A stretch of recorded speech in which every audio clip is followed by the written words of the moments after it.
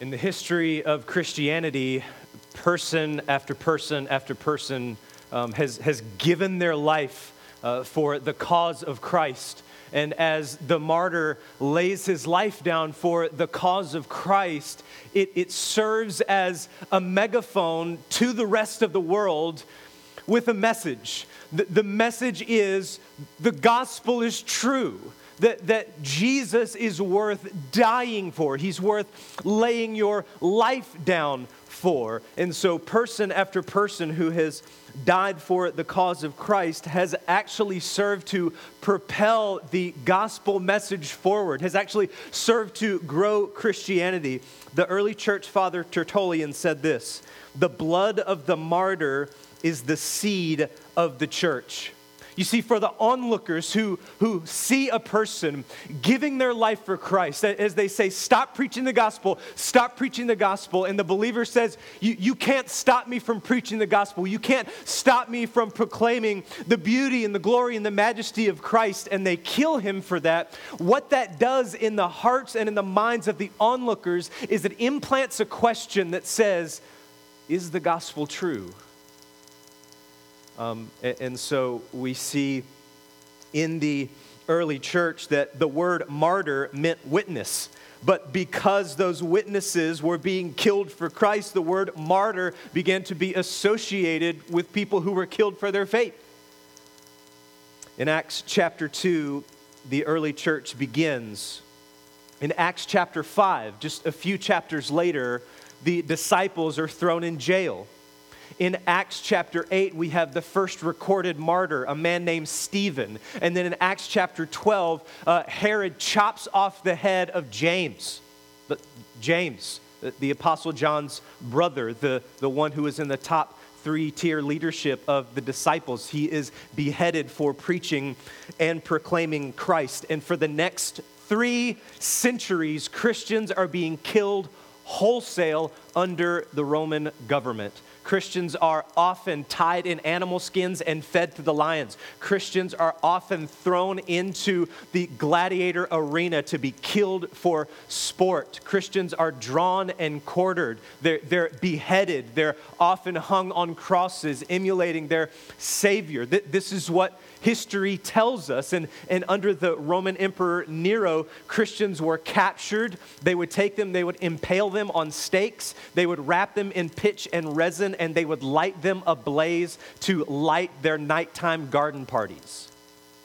This went on for centuries, people being killed for the cause of Christ and refusing to recant even at their death. And this happened for centuries until the Roman Emperor Constantine outlawed persecuting Christians, but it didn't stop it. Christians were still killed for their faith. There was a man named John Wycliffe, and what he did is he was the first one to translate the Bible into English, and he wanted to get the Bible into the hands of the common people. You see, then only the upper echelon of people could read the Bible, but Wycliffe desperately wanted to get the Bible into the hands of the common people, so he translates it into English, and carrying on with this hope to get the Bible in the hands of everyone everywhere followed a man named John Huss. And John Huss was burned at the stake for getting the Bible into the hands of the common people and for preaching faith in Christ alone is salvation. And on his coattails was a man named George Wishart, who was a great Scottish reformer who was burned at the stake in 1546. In more modern times, there was a man named Jim Elliot and 4 others who traveled to the jungles of Ecuador to share the gospel with the Auca tribe and were speared to death in 1956. And today, Christians in North Korea and China and many, many other places in the world are giving their lives for the cause of Christ. The question is why? Why wouldn't they just recant? Why wouldn't, as the spear is going towards their chest, or as the noose goes around their necks, or as the fire is lit beneath them, why wouldn't they just recant? The reason is because the gospel is worth dying for. This news that we proclaim This message that we have to share with the world is worth giving your life for. It's worth dying for. It's not foolish that those people didn't recant. It's not silly that they didn't say, it was just a joke, or I take it back. It's not a waste to give your life for the gospel. So that begs the question, what is the gospel? What is this great gospel that's worth giving your life for? Well, Dr. J.I. Packer sums up the gospel in 3 words. God saves sinners. God saves sinners. That's the message that's worth dying for. That's the message that's worth laying your life down for. God is a just God. He is a good God and He is a just God, which means He punishes sinners. And that's a good thing. Murderers and rapists and pedophiles, those people are sinners and will be punished by God. And everyone in the room would probably sign up for that. Yes, we want to see people who have done bad things. We want to see those people punished. We want to see murderers thrown in jail and punished. We want to see rapists punished. We want to see those people punished. But when we begin to really reflect on our hearts and we look in the mirror of our soul and say, wait, I'm a sinner too. Just like those guys are sinners, I'm a sinner too. I've lied, I've cheated. I've done things that I'm not proud of. I have a past. I have a long laundry list of things to where I've disobeyed God. I've failed God. I've ignored His commands, and so have you. Therefore, that just God must punish you. And you have no way to save yourself. There's nothing that you can give Him. You can't pay Him back. You don't have the right currency, right? What do you have to give Him? You have nothing in it of yourself to offer God. What are you going to give Him? Your life? He can take your life if He wants it. What do you have to offer Him? But listen, this is where the good news part starts to come in.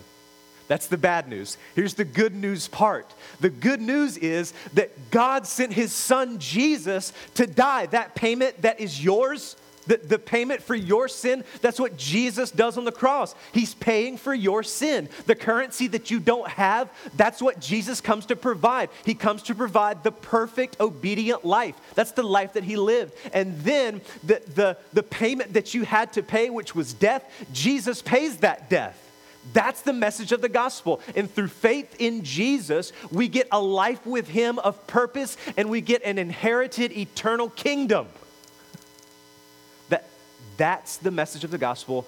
That is worth laying your life down for and dying to see that message go throughout the whole world.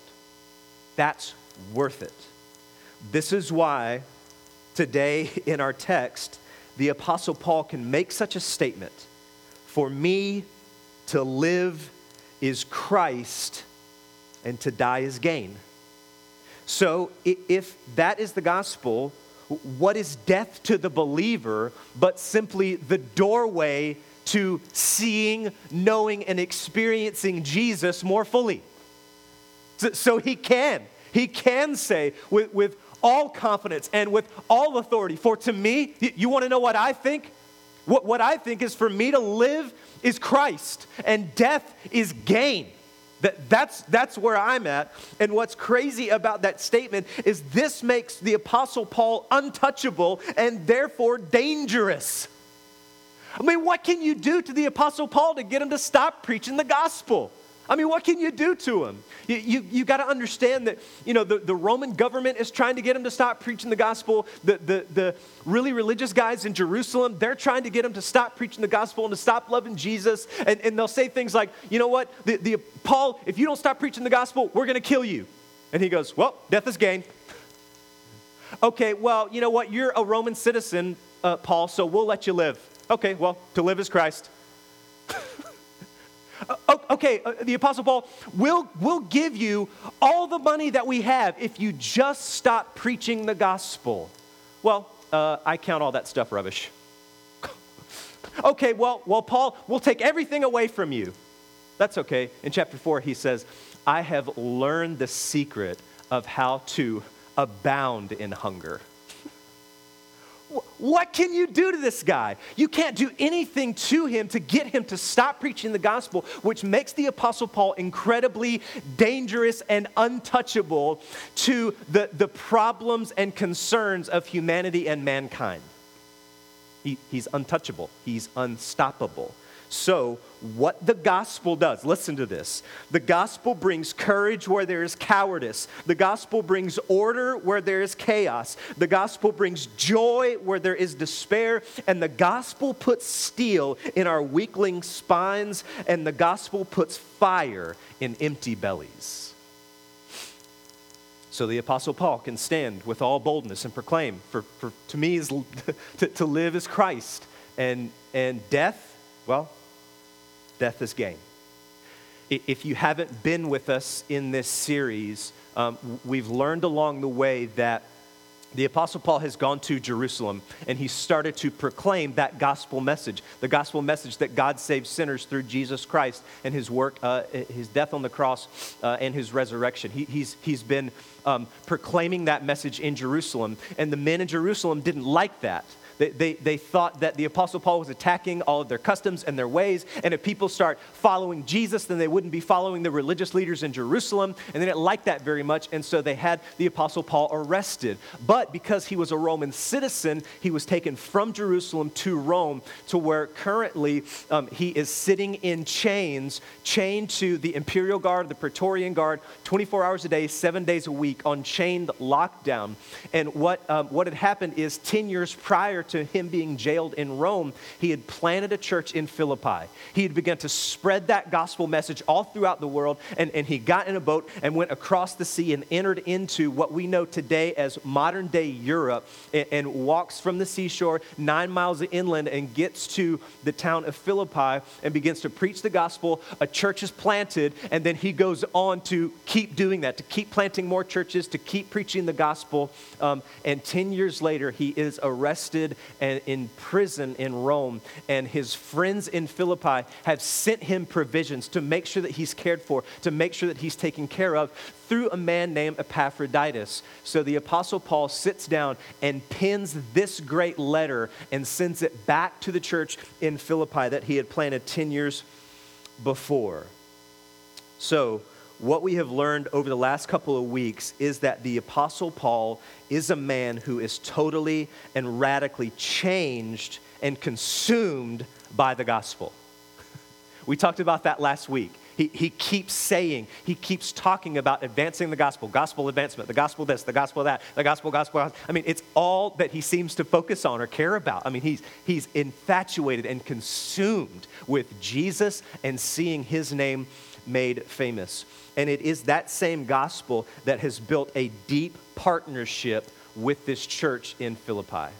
He loves them. He cares for them. He has a relationship with them that is deep. He has a relationship with them that goes beyond just having some common interests. He has a relationship with this church that goes beyond just having a history together. Their relationship or their partnership or their fellowship is bound and based in the gospel. And so he loves them. He cares for them. This is what we've seen over the last few weeks. So we're going to be covering a lot of text today. So I'm just asking that you stick with me. We've got a lot of stuff to cover. There's some great stuff. It opens up with, yes, I will rejoice. He's got this amazing verse, for to me to live is Christ and to die is gain. Verse 27, only let your manner of life be worthy of the gospel. Verse 29, for Christ you should not only believe in him, but also suffer for his sake. This thing is jam-packed with awesome, okay? So we're going to have to just kind of take it at a pretty steady and fast pace to get through today, or else we'll have dinner here around 6 or 7 o'clock at the end of my sermon. So we're going to have to move, okay? Let's take a look at verses 19 through 21. Yes, and I will rejoice, for I know that through your prayers and through the help of the Spirit of Jesus Christ, this will turn out for my deliverance. And it is my eager expectation and hope that I will not at all be ashamed, but with full courage, now as always, Christ will be honored in my body, whether by life or by death. For to me to live is Christ, and to die is gain. If you remember last week, we closed with verse 18 and closes with, I rejoice. Look back at it, at verse 18. What then? Only in every way, in pretense or in truth, Christ is proclaimed. And in that I rejoice, verse 19, yes, and I will rejoice. Last week, he was joyful and rejoicing because Jesus was being preached. That just pumped him up. He didn't care if it cost him his reputation. He didn't care if it cost him people thinking he was cool or whatever. He didn't care. Jesus was being preached, and he was really excited about that. In this text, he's also rejoicing, but he's rejoicing for a different reason now. He says, I will rejoice. Why is he rejoicing? Because this, what's happening to him, this is going to turn out for my deliverance. That's why he's excited. I'm rejoicing because I'm going to be delivered. That's the statement that he's making here. So what does he mean? Has the Apostle Paul heard a word from God that any moment now the soldiers are going to take the shackles off and let him go? Is that what he's meaning, deliverance? Well, there's a qualifier. I'm rejoicing. Why are you rejoicing, Paul? Because all of this is going to work out for my deliverance. Because in my body, whether by life or by death, what he's saying is, here's why I find a deep source of joy. Because this ultimately leads to my deliverance. Now, that could mean that at any moment the jailer is going to come and set me free. Then I'd be delivered. Or it could mean any moment the jailer is going to come with a sword and cut my head off. And listen, that's deliverance too. So he's guaranteed deliverance. Either way, if they set me free, I'm delivered. If they come and kill me, I'm delivered. And in that, I'm happy, I'm joyful, I'm rejoicing at the prospect of an assured. Did you see the assurance in the Apostle Paul? Look back at verse 19 again. For I know this. I know that I'm going to be delivered. I know that all of this stuff that is working together for my ultimate deliverance. There's no way that I'm not going to be delivered. This means that the same assurance of deliverance is true for you today. His same assurance. I know I'm going to be delivered through this. Through his pain, through his suffering, he knows it's going to end. If you're here this morning and you're experiencing suffering in your life, you're experiencing emotional distress, you're experiencing pain, I don't know what you carried in today, but this assurance can be yours today as well, because listen, here's what's going to happen. And I don't know what you're struggling with. I don't know what your suffering is. I don't know what you're going through right now, but listen, either it's going to get better and it'll be over and done with, or it's going to be terrible until you die and then it'll be over. Now that seems like an oversimplification, doesn't it? To say, well, things are hard, and either it's going to kill you, and it'll be over, or things will get better, and it'll be over. But I want you to see what the Apostle Paul is experiencing. It is this mindset that causes him to experience suffering in a joyful way. Okay? The mindset of, one way or the other, my suffering is going to be over. The promise of a joyful future causes him to experience the suffering that he is in currently in a really different way. Let me give you an example. Anyone in here ever had to muck multiple horse stalls in the heat of August? Okay. So I've done this. It's happened a bunch. Let's say that you take a dude and you make him work 80 hours a week for 20 weeks mucking horse stalls. And you tell him at the end, nothing will happen, we'll set you free. Oh, okay. Then you take another guy and you make him muck horse stalls for 80 hours a week for 20 weeks. But you say, hey, at the end of this, we're going to give you $1 million. Okay, now let's compare the suffering of mucking horse stalls between these two guys. Are their experiences different? One has the promise of nothing. He has the promise of it being really smelly, sweaty, and terrible. That's all he's promised. The other guy has the promise of, at the end of his pain, at the end of his suffering, at the end of all that he's going through, he gets $1 million, right? At this point, this guy is pumped about manure, right?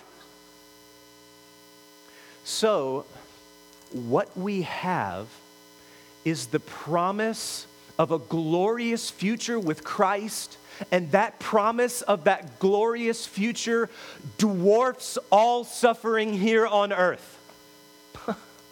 That the moment when the clouds are rolled back, and the moment when the trumpet sounds, or the moment when we take our last breath and we see Christ, that the glory and the beauty and the grandeur of that moment of seeing him face to face and experiencing his embrace is so beautiful that in the present suffering I experience it differently.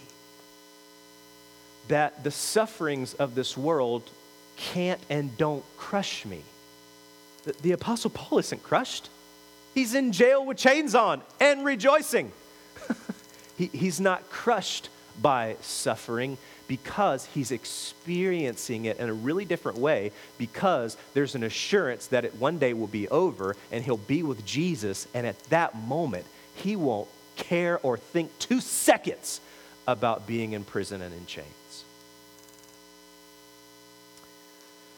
So, what is the mechanism for such assurance, or how does he get it? He says, "For I know I'm going to be delivered." It's that deliverance, or the promise of this great future, that really causes me to experience this suffering in a way that doesn't really bother me. How does he get such assurance? And the better question is, for you guys, if you're experiencing suffering, or when you experience suffering, how do you have such great assurance knowing that all of your suffering is going to work out for deliverance?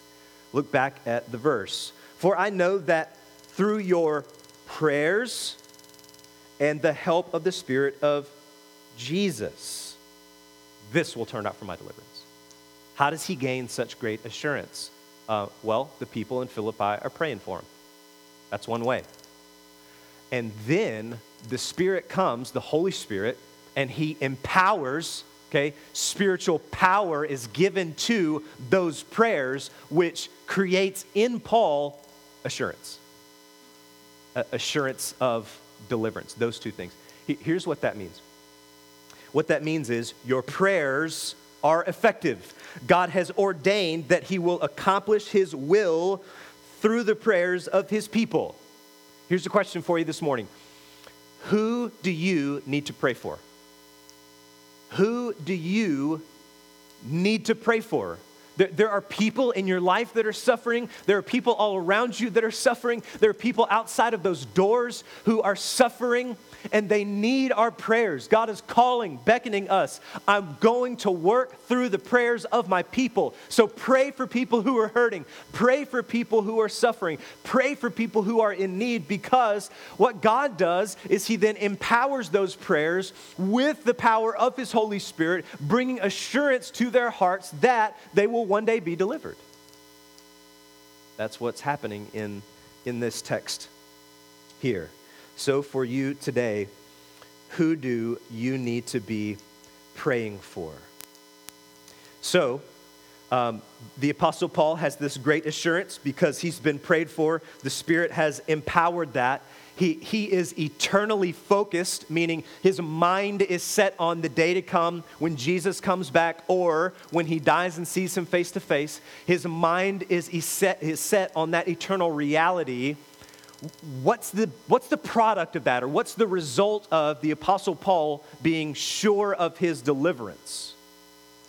Look back at it again, verse 20. "And it is my eager expectation and hope, I will not be at all ashamed, but that with full courage, now as always, Christ will be honored in my body, whether by life or by death."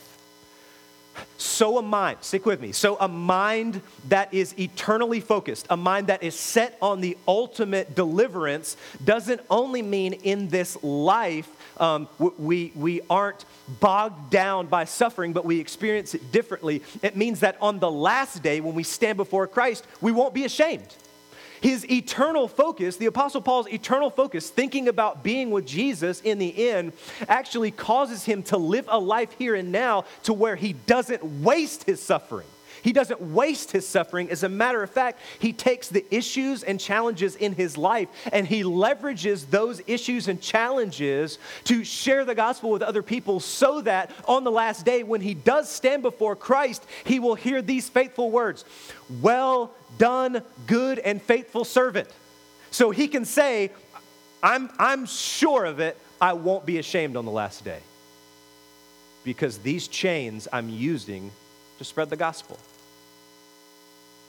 That means for you and here who are experiencing suffering right now, or for all the rest of us who will experience suffering, it means in those times we pray a prayer like this: Father, how do you want me to use this pain in my life for your glory? How do you want me to use the strained relationship with my father for your glory? God, how do you want me to use my cancer for your glory? God, how do you want me to use my troubled marriage for your glory? God, how do you want me to use my addictions for your glory, God? How do you want me to use this pain that I'm feeling and experiencing? How do you want me to use it for your glory? Because on the last day, when I stand before you face to face, I want to hear, "Well done, good and faithful servant." I don't want to be ashamed on the last day. So the Apostle Paul can stand with confidence as he is in chains and he's leveraging all of, again, we talked about this last week. This guy's been shipwrecked. He uses it for God's glory. He's adrift at sea, uses it for God's glory. Beaten with reeds, uses it for God's glory to proclaim the name of Christ all the more. Dragged outside of the city and beaten almost to death. I'm going to use that for God's glory. So that he's not ashamed on the last day. So that whether in his body, life or death, Christ is glorified. Christ is glorified. That is the heart of the Apostle Paul. So he might say something like this. Let me just summarize this section before we move on to the crescendo verse. The Apostle Paul might say something like this: because you guys are praying for me and the Spirit has empowered those prayers, I can be assured of my deliverance and not be ashamed because I'm leveraging my suffering so Jesus will be honored. And he begins to ramp up and build up to one of the most profound statements in the entire book of Philippians, one of the most well-known statements and verses in this whole book, as he says, "For to me to live is Christ." For the Apostle Paul, it's about Jesus. He has a single-minded focus and pursuit. So let's get real practical. I want to give a definition of what this means. What does that mean to live as Christ? What's that mean? What does he mean? Philippians chapter 3, verse 8 will give us some clarity. It's not going to come up on the screen, but if you have your Bibles, you can look over to it. Philippians chapter 3, verse 8. We're trying to answer the question. It sounds really cool, doesn't it? To live as Christ. But what does it mean? He gives us a hint here of what he's meaning in verse 8 of chapter 3. "Indeed, I count everything as loss because of the surpassing worth of knowing Christ Jesus my Lord. For his sake, I have suffered the loss of all things and count them as rubbish," it's coming up on our word, "in order that I may gain Christ."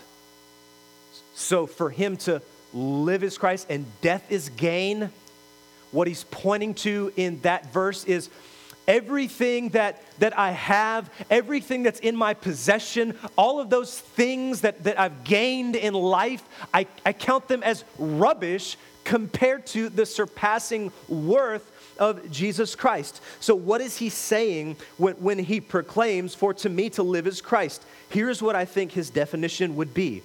To live as Christ means everything in your life takes a back seat to valuing and treasuring Christ. Okay?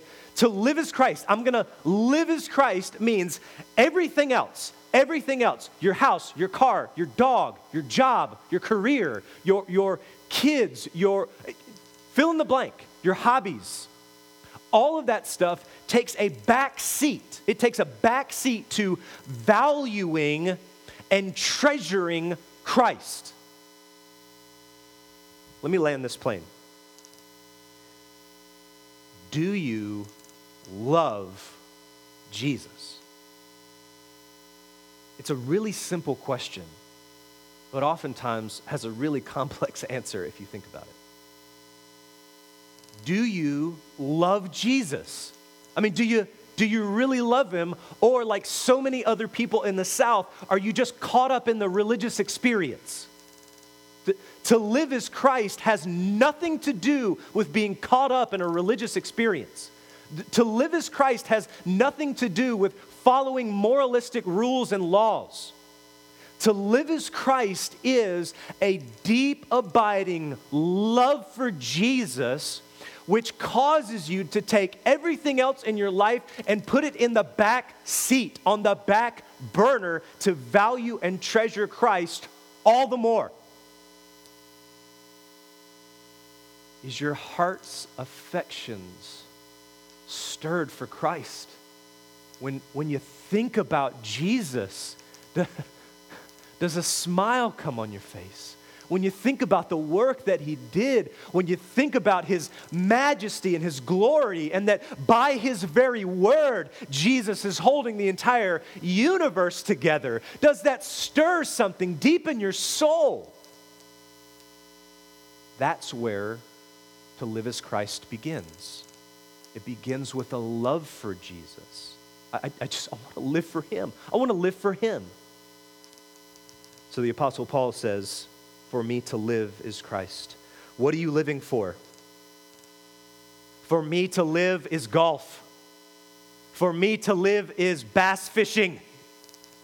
For me to live is my career. For me to live is my kids. For me to live is getting a pat on the back. For me to live is looking my best. For me to live is losing weight. For me to live is going to the gym. For me to live is eating. For me to live is drinking. Our culture is screaming that message. For me to live is fornicating. For me to live is...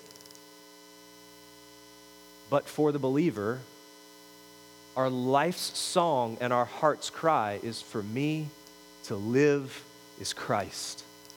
I love him. I treasure him. I cherish him. So much so, I'm willing to put everything else on the back burner in my life, and I'm actually willing to leverage all of the stuff in my life to see his name made great. For me, to live is Christ, and follows it with, and to die is gain. The Apostle Paul's death gains the promise of his eternal inheritance as the Son of God. If you love Jesus, here's what that means. You're eager to see him as soon as possible. To live as Christ, to die is gain. The gain is seeing Jesus. If you really love him, you want to see him, and you want to see him as soon as possible. So my question to you is, are you eager to see Jesus? Do you want to see him? Do you want to experience him? Do you want to feel Jesus' embrace? Is that something that's exciting to you? Or do you have a laundry list of stuff that you'd like to do before Jesus comes back or before you see him? You know, if you could just hold off. I'd like to get married first. I'd like to have kids first. I'd like to get to this position in my job. I'd like to be earning this much money. I'd like to travel to these places before I see you, Jesus. Or do you really view death as gain because you're gaining Christ?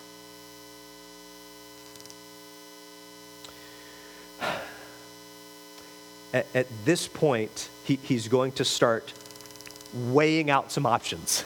Okay, so he said, to live is Christ, to die is gain. He's sitting there at any moment. They could walk in and chop his head off with a sword, or like I said, he could be freed. That's the reality the Apostle Paul is facing. He's made this glorious statement: to live is Christ, to die is gain. And so he's going to out loud let us in on this internal dialogue that he probably had, okay? And it's a really interesting conversation that he's kind of having out loud and letting us in on hearing this conversation. And here's what I think he wants us to learn from this conversation that he's essentially having out loud, okay?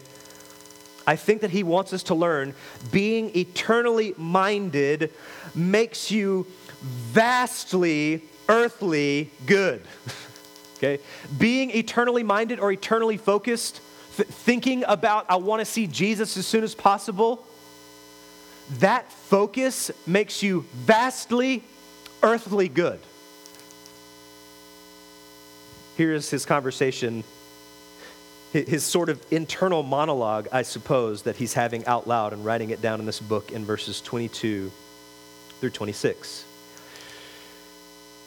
If I am to live in the flesh, that means fruitful labor for me. Yet which I shall choose, I cannot tell. I'm hard pressed between the two. My desire is to depart and be with Christ, for that is far better. But to remain in the flesh is more necessary on your account. Convinced of this, I know that I will remain and continue with you all for your progression and joy in the faith, so that in me you may have ample cause to glory in Christ because of my coming to you again. Paul's deadlock focus on wanting to be with Jesus as soon as possible does something to the way that he lives. And the way that he lives is a vast earthly good. Where am I getting that from the text? Well, look back at it. If I am to live in the flesh, I'm eternally minded, eternally focused, but if I stay alive, okay, if they don't come and chop my head off, if I am to live in the flesh, that means fruitful labor for me, okay? This is the to live as Christ part. Is Paul eternally minded? Absolutely. So the question is, why not hunker down and wait for the return of Jesus? If he's so eternally focused, if he's so eager to see Jesus, why not just sell all of his possessions, go get a cabin in the woods and just wait for the earth to self-destruct, right? Why wouldn't we do that? Why wouldn't we just, create our own little commune and go live in the woods like the crazies do with matching tennis shoes and passing around the Kool-Aid? If we're so eager, you could draw that from the text. If we're so eager to see Christ, why not do the Kool-Aid thing? Because for the Apostle Paul, yes, death is gain, but to live is Christ, which means fruitful labor for you. Meaning that the Apostle Paul's life, his sacrificing, what he's doing is actually growing and building fruit in the life of the church in Philippi. All of the people there are benefiting from Paul's suffering.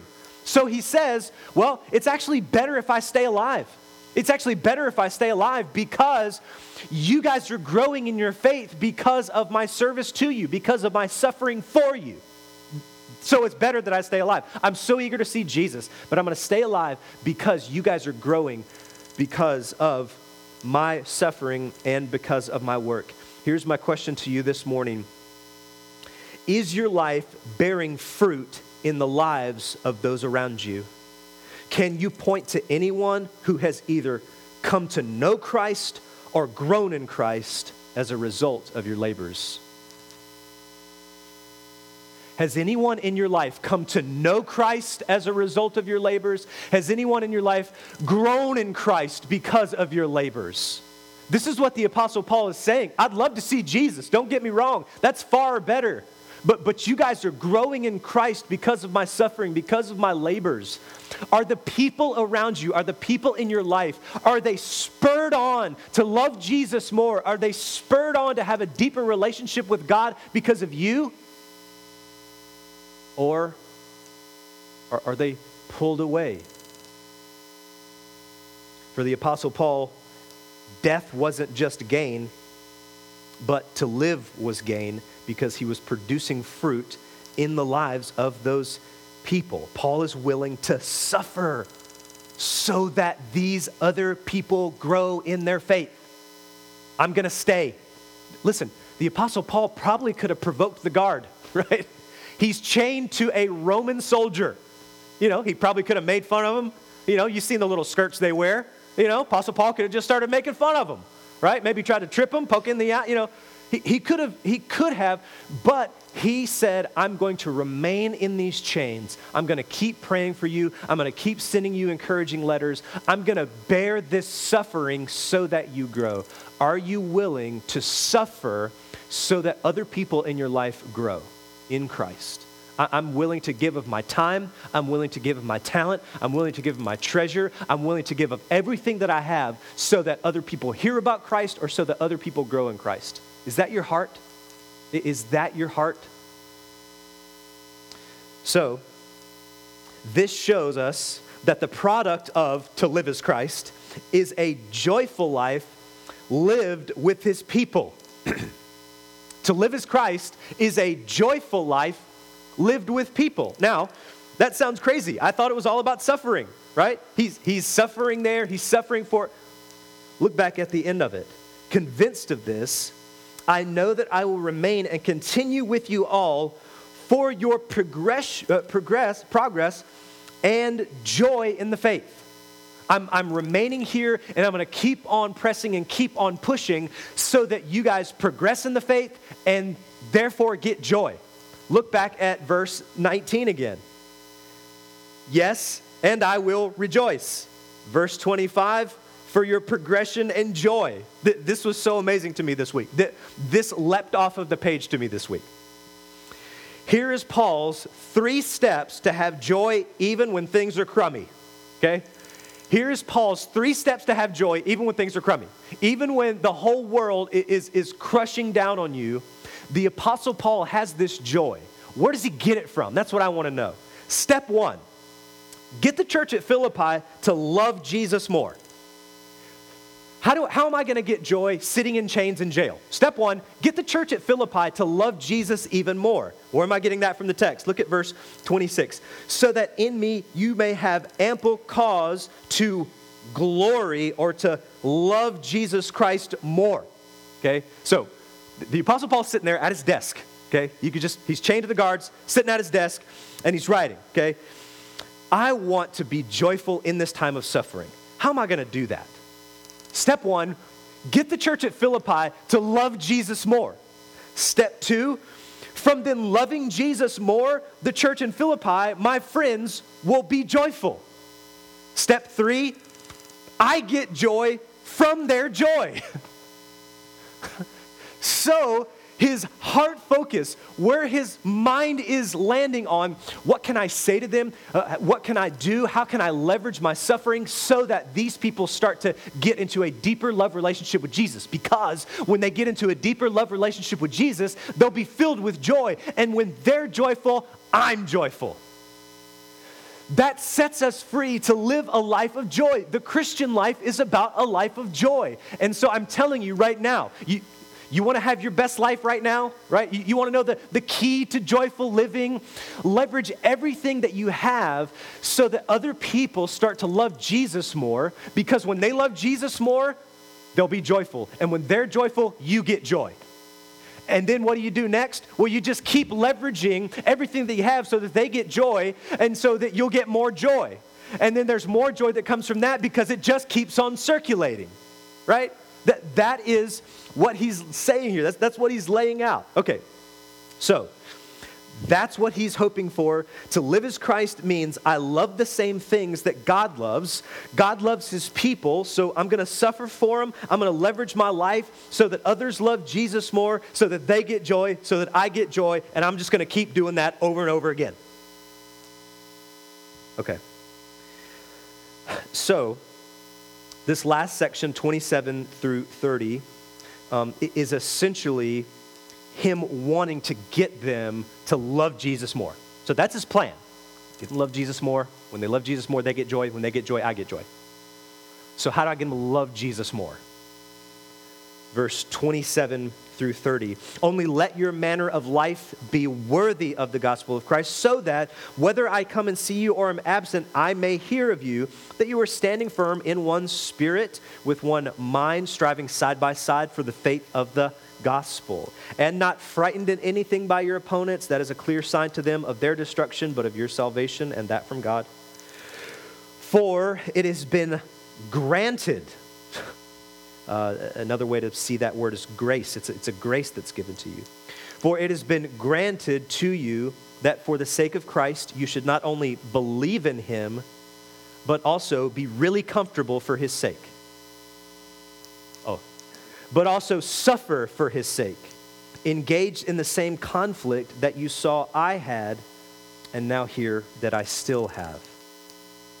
Paul wants to get them to love Jesus more by a love relationship with Jesus, living the life worthy of the gospel. Okay, I think it's helpful to get us to understand verse 27. Who in here has brought an ESV? You have an ESV with you. Okay, now, right there next to that word worthy, you'll see a little number 1. Okay, so what that means is there's a footnote. So here's what I need all the nerds in the room to do. Push up your glasses. Okay, we're going to go down and look at a footnote. Look at the footnote. Clearly translated in the Greek, or strictly translated in the Greek, it means only behave as citizens worthy. Okay, so it could read, only behave as citizens worthy of the gospel. What does that mean? What does it mean to behave as citizens of the gospel? It means that we bring as much of heaven's realities to earth as possible. To live as citizens worthy of the gospel. To live as people of God's kingdom. What that means is all of the heaven's realities, we take those and bring them here to earth as much as possible, knowing that they won't finally be here until Jesus returns and does it himself. But we do everything in our power to make here on earth be as heavenly as possible. Okay? Practically, is there sin in heaven? Negative. Okay, not a trick question. Some of you are like, no. Okay, answer is no. So that means for us as believers to live a life worthy of the gospel, or to live as worthy citizens, it means that we investigate our life and we do everything we can to root out the sin in our life. It means that we lovingly go to brothers and sisters in Christ and we beg and plead with them to not walk in sin. Are there going to be mistreated widows and orphans in heaven? No. What does that mean for us here practically, to live a life worthy of the gospel? It means that we protect widows and orphans. Are there going to be battered women? No. Are things going to be in chaos? No. So we take all of heaven's DNA and inject it into the culture as much as possible. That's what we're called to do as believers. And so what he's doing is he's telling them how to live so that they're cultivating a life that loves Jesus. When they cultivate a life that loves Jesus by living as citizens, they get joyful, and then Paul gets joy from their joy. Do you see what he's doing? So that's his heart's hope. In addition, a believer's life cannot be separated from the lives of other believers. A believer's life cannot be separated from other believers. Did you see that in the text? Only let your manner of life be worthy of the gospel, so that whether I come and see you or am absent, I may hear that you are standing firm in one spirit. That means the church united by the Holy Spirit. It's a supernatural work by the Holy Spirit uniting believers together with one mind. We think the same, striving side by side. This is almost what it kind of means is to wrestle and fight together moving forward. Striving side by side. The call here is to, again, bring as many of heaven's realities as we can to here on earth. Take kingdom DNA and inject it into our culture. How do we do that? Well, not by yourself. Not on your own. not living the Lone Ranger Christian life. It means that we strive side by side in one spirit, in one mind. It means that brothers and sisters in Christ, we link arms together in the local church and say, what's the mission of this local church? I'm going to get behind it, I'm going to fight for it, and I'm going to move the gospel down the field as far and as fast as I can go until Jesus comes back or they kill me. But we're in this thing together. What's so amazing about that is this camaraderie or this army of many creates something in them, and not frightened in anything by your opponents. How are they able to not be frightened? Well, because they're a church. They're an army of brothers and sisters in Christ who love one another, who in times of battle will come to your aid, in times of joy will rejoice with you. When things are difficult, the church is here. When things are great, the church should be here. That's what I'm talking about. The sad thing is so many churches don't look that way. Our heart's desire is that Gospel Community Church would be a group of united brothers and sisters in Christ, living life together, moving forward, and when we feel opposition, we're not frightened at all because there's an army of us. And again, what are they going to do to us? Kill us? Then we'll just be with Jesus. We're not frightened at suffering. We're not bothered by it, because we have brothers and sisters in Christ in this church willing to come alongside of us, pray for us, love us, serve us, and be there for us in our times of suffering. That's why we're not frightened at all. And lastly, verse 29, for it has been granted to you that for the sake of Christ you should not only believe in him. It was grace given to you that you believe in Jesus, period. But it's not only that that's been given to you as a grace. There's another grace coming. There's another good thing coming to you.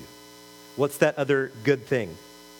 That you should not only believe in him, but suffer for his sake. Suffering, all suffering in the life of a believer, listen, is a grace and a blessing from God. Why? Because he's working all things together for the good of those who love him. So the pain that you've experienced, the house that you grew up in, the problems in your marriage, the pains that you carry, your difficult walk, your suffering, the pain that you have in your body sometimes, all of that suffering is a good gift from God. Even if it doesn't seem like it, oftentimes it doesn't feel like it, but the benevolent creator and ruler of the universe says, I know this seems hard, but I'm giving this to you because I love you. I'm giving this to you because I want to mature you. I'm giving this to you because I want to grow you. And in the end, it's all going to work out and you will be delivered.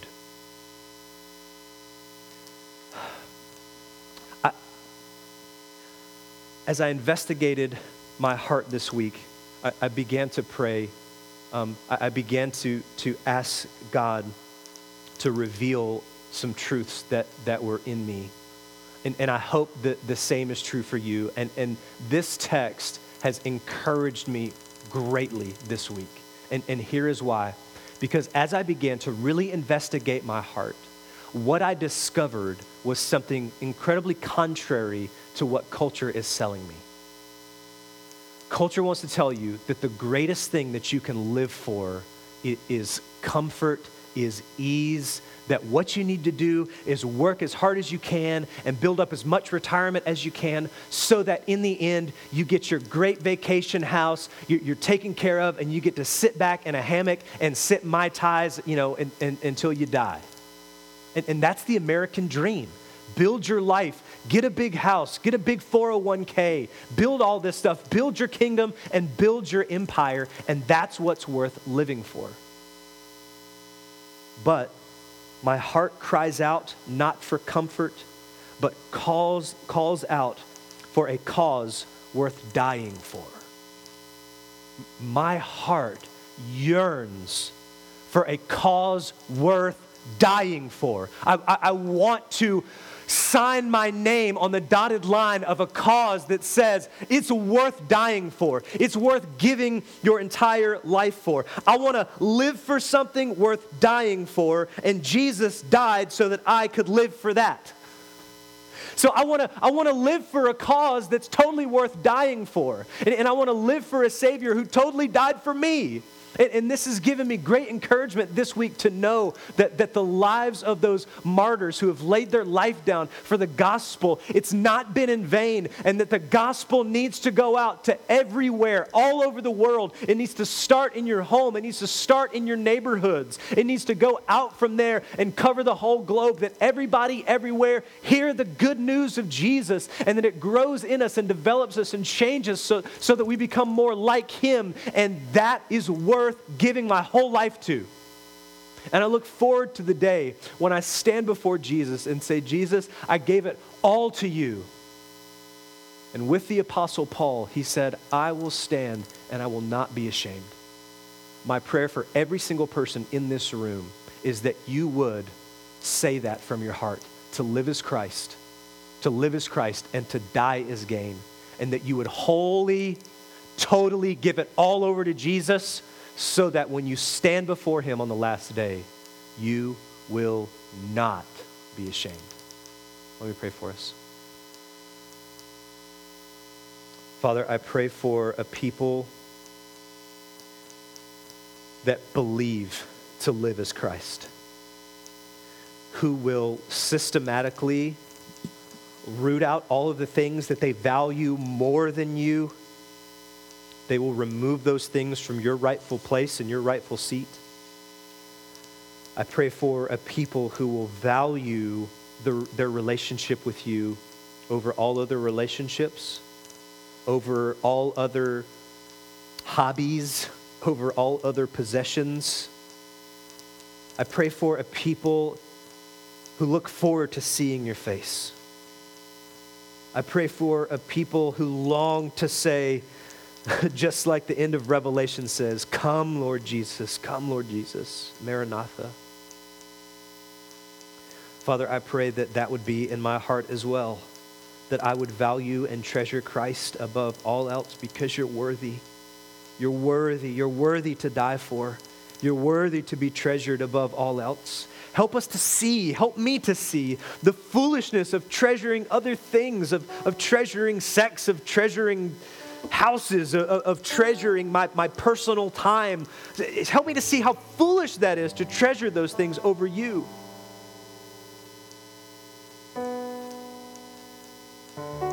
Father, give us a spirit that's striving side by side together. Give us a spirit that's one mind. Send your Holy Spirit to do a miraculous work in this church, God. That miraculous work would be people loving each other, serving each other, step by step, side by side, moving forward. And that it would serve as a testament that God has done something here. We thank you for your great gospel, that you sent your son Jesus to die on the cross. We thank you that we sinners can be called saints, that all of the filth that's been on us, been placed on us by others, or that we've placed on ourselves can be washed clean, that the wrath of God that was rightly coming to us has now been diverted, and we are declared sons and daughters of God. Thank you for that. We love you. We ask you to be here and to empower the rest of our service. We ask this in Jesus' mighty name. Amen.